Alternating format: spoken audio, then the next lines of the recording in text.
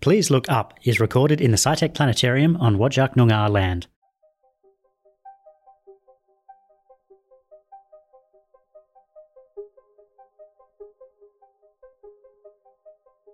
Good evening, everybody, and welcome to Please Look Up, the monthly podcast produced by Particle, where we take you through a guided tour of the night sky as seen from Perth, as well as taking a deep dive into some of the more out-of-this-world space news.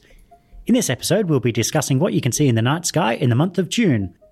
My name is Leon, and I'm joined by Amanda, a professional presenter from the SciTech Planetarium. Amanda, thanks for being here. Thanks for having me. So let me start with a very basic question. If I'm outside just casually looking around in the evening sky, what sort of planets can I see in the month of June? Yeah, well, if you're into planet spotting, it's definitely worth heading out at around sunset so you can watch the sun set and know you're facing west. And then up in the western sky, you'll see the planet Venus. So it'll look like the first star that's appearing in the night sky, which is why it's nicknamed the evening star, but you'll be able to point at it and know, oh, that's not a star, that is a planet Venus. Ah, okay. I've definitely seen that. And so it's the evening star, is that the nickname? Yes, it is. And then just over to the right of Venus in the northwest sky, we have Mars as well. It's a bit dim at the moment because Earth has travelled past Mars and we're quite far away from it in our orbit, but it is still up there. You might be able to just see it. Oh, okay. So Venus and Mars in the west, but Venus is definitely the brighter one, the star of the show, for lack of a better word. The one to look out for, definitely. The one to look out for. Okay. Is it just those two planets this month? Yeah, in the nighttime sky, definitely, unless you're staying up till about midnight to catch Saturn rising. Or if you're a particularly early riser, in the morning before sunrise, you should be able to spot Jupiter and Mercury in the east. Oh, okay. Before sunrise. Yeah, I'm not a morning person, so I will not be doing that. Okay, so I know what planets I'm looking for now. What about any interesting constellations, any stars I should look out for?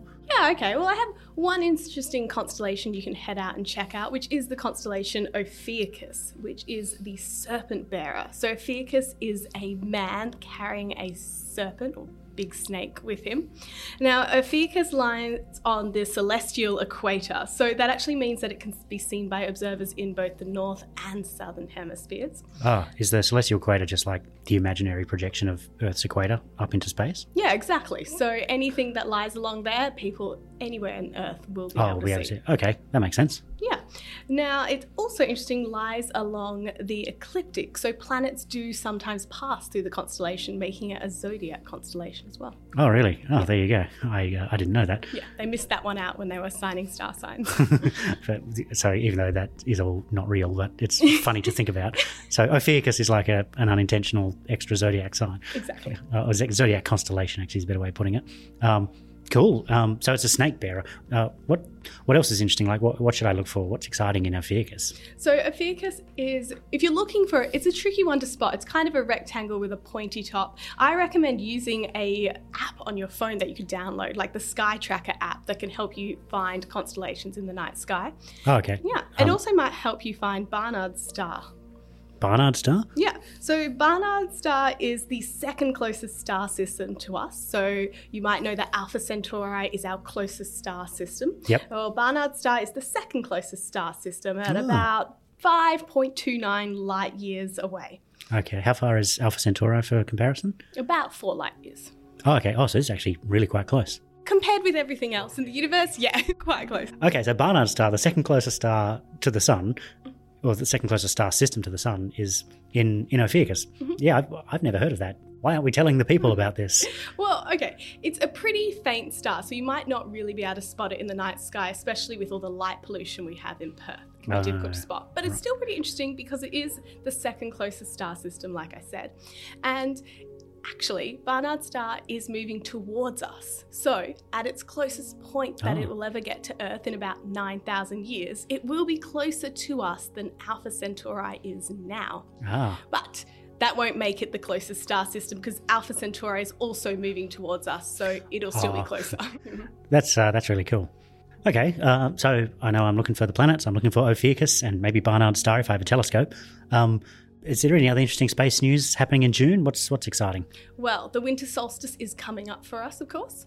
Oh, the solstice. I keep hearing about the solstice. What does it actually mean? So the winter solstice is the shortest day we have here in the southern hemisphere, and it'll be matched by the summer solstice that the northern hemisphere is experiencing with their longest day. So what does solstice mean? What happens on the solstice? So the sun has been slowly moving north in the sky each day. You might be able to track it if you watch where it rises each day.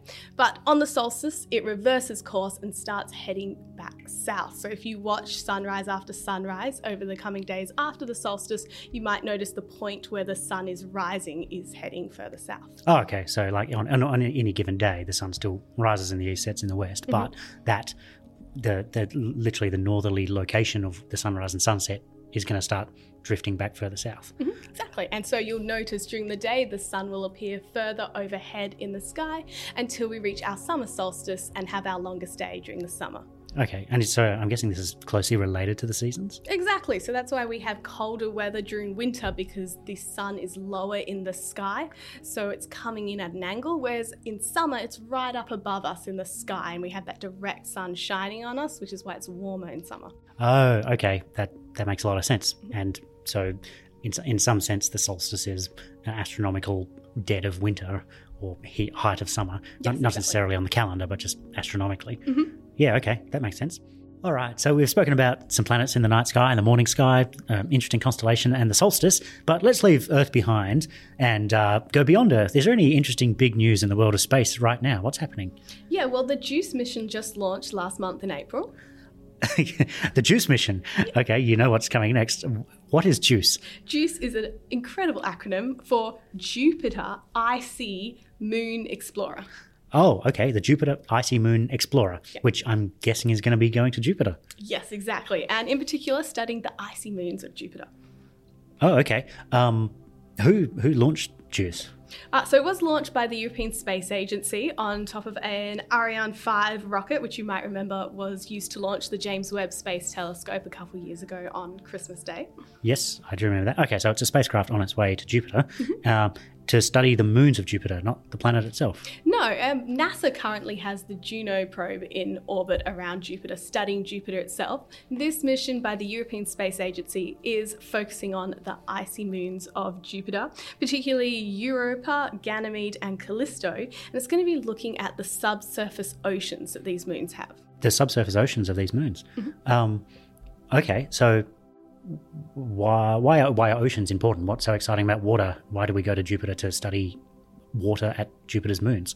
Well, as we found from living on Earth, where there's water, there is life. So if we ever find that there might be liquid water out there in our solar system, it's a sign that it could have the potential to host life. Even if life hasn't evolved there yet, maybe life could thrive there. Okay, so it's basically studying the potential habitability of these moons of Jupiter. Exactly. Wow, that's really interesting.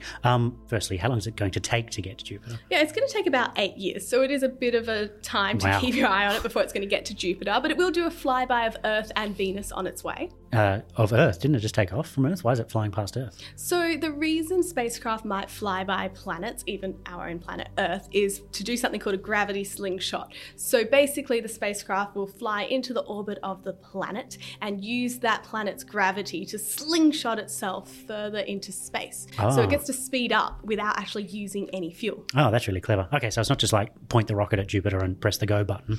No, this is actually a lot more efficient in terms of fuel use to go to Venus first and fly around it. Oh, okay, and like get a kick from its orbital speed. Exactly. Okay, and so when it gets to Jupiter, what's it going to do? Oh yeah, so it's going to first get into orbit around Jupiter, and it'll do about 35 orbits of Jupiter, and it's going to be surveying the moons Europa, Ganymede, and Callisto before it'll then fall into orbit around Ganymede in particular. Again, that'll happen in about 2035. Oh, wow. Geez, this is a long mission. It is. So I suppose 8 years to get there, so that's 2031. And so am I remembering correctly, Ganymede's the largest one, is that right? Yeah, Ganymede's the largest moon in the whole solar system, actually. In fact, Ganymede is larger than the planet Mercury. Oh, wow. Yeah, so These are pretty big moons. So if it didn't orbit Jupiter, would we call Ganymede a planet? If it orbited the sun, yeah, probably. It would be able to meet the criteria for being a planet itself. Oh, that's really cool.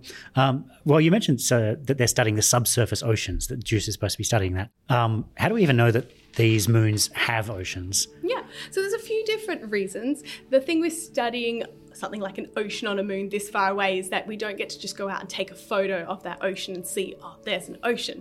We have to look at other ways we can figure things out. So, for example, with Europa, we can look at the surface of Europa and we see that it is shiny and it's frozen water, so it's an icy surface. Oh, so it's made of ice. Yeah, exactly. Europa's made of ice and it's all cracked over the surface though. So it's sort of like how Earth's crust is cracked. We have that rocky outer core and that's all cracked, and that's because we sit on top of a rocky mantle. There's this molten rock underneath it, and that's what causes that cracking in the surface of Earth. Yeah, because the continent's all drifting around. Exactly. So the same thing's happening on Europa. So instead of it being rock though, it's ice, and molten ice is of course liquid water. So we can then hypothesize that, oh, there's liquid water beneath this icy surface, and that's what's causing that cracking. Oh, wow. Okay, so the secrets of the interior of the moon are essentially written on the surface. You just need to know how to read them. Exactly. Okay, so that's Europa. I think I'd read that Europa, somewhere in the back of my mind, was like made of ice, sort of covered in ice. What about something like Ganymede? Pictures of Ganymede, I think it looks like it's made of rock. How do you tell there's an ocean under that? Yeah, so Ganymede's a little bit different. And, well, the thing with Ganymede is, like we said, it's quite a big moon. Mm-hmm. In fact, Ganymede actually has its own magnetic sphere. Okay. Yeah. So what this means is that at its poles it has auroras like we have here on Earth, caused by our own magnetic sphere. Oh, like the northern and southern lights? Yeah, exactly. On Ganymede? Yeah. Oh, cool. So it has its own version of the northern and southern lights. But because Jupiter is nearby and it is massive and has a massive magnetic field, mm-hmm. Jupiter pushes the auroras on Ganymede back and forth. So they move back and forth along the moon. And that's caused by Jupiter? Yes, exactly. Yep. Now, because we know how big the magnetic field on Jupiter is, we can actually calculate how much the auroras on Ganymede should be moving. Yep. But when we look at the auroras on Ganymede, we notice they only move about half as much as they should be. So something's holding them back. Oh, so it's like something's putting a brake on the magnetic field of Ganymede. Exactly. As Jupiter tries to push it around. Right, and that something is the liquid inside of Ganymede. And it's having a pretty big effect. Like I said, it's halving the effect that the magnetic field of Jupiter should be having on Ganymede. Yeah. So we know that these aren't tiny little small amounts of water. These must be massive oceans, hundreds of kilometers thick. And to be affecting a magnetic field in this way, they have to be magnetic. So we can also predict that these would be saltwater oceans. So they can conduct electricity. Exactly. Wow. And that, I see what you mean. So you'd need hundreds of kilometers of water to compete against the magnetic field of Jupiter. Mm-hmm. And we can see that. Yeah. Well, we can infer that by looking at the auroras. Yes, we can infer that by looking at how the auroras change. So that's why we are now sending over the JUICE mission so that we can study these in further detail and get an up-close view of what's happening. That's fascinating, that by looking at the auroras, which are on Earth some of the most beautiful natural phenomenon ever, but by looking at them on another moon, we can pull out secrets of what's actually going on hundreds of kilometres beneath the surface of that moon. Exactly. Without even having gone beneath the surface of Ganymede, we can predict what's happening by looking at other things around it. That is so cool. So has everything been smooth sailing then on this mission? Well, okay, not quite. You know, it is literally rocket science. Sometimes things go wrong. Mm-hmm. Like, for example, when they were developing the RIME part of the JUICE mission, which is the Radar Ice Moon Explorer.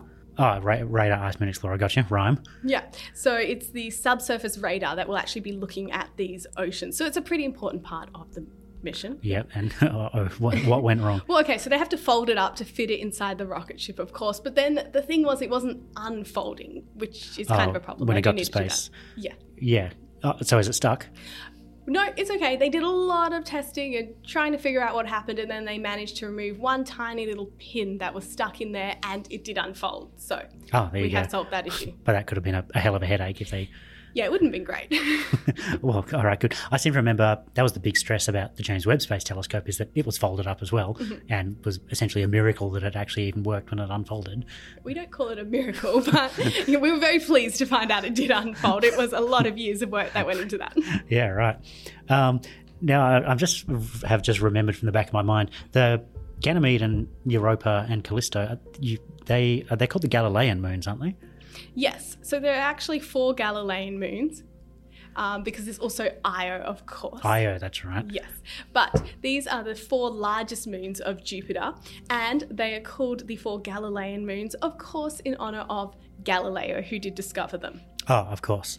So does Galileo get a thanks for any of this? You know what he actually does? He gets a little plaque on the side of the JUICE spacecraft. Oh, really? Yes. What does it say? It is the first 3 pages of his book. So you can look it up and you can read the first 3 pages on his book about the discoveries of the moons. Oh, that when he first discovered them. Yes, the 4 Galilean moons. Of course, now we've discovered about 95 moons around Jupiter. But these were the biggest ones. Yeah, okay. Yeah, I seem to remember a lot of the new ones are like just small little potatoes and things like that.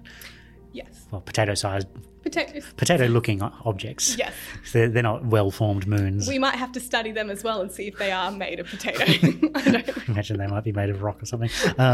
All right, so you mentioned that the European Space Agency is in charge of JUICE. Is NASA doing anything at Jupiter as well?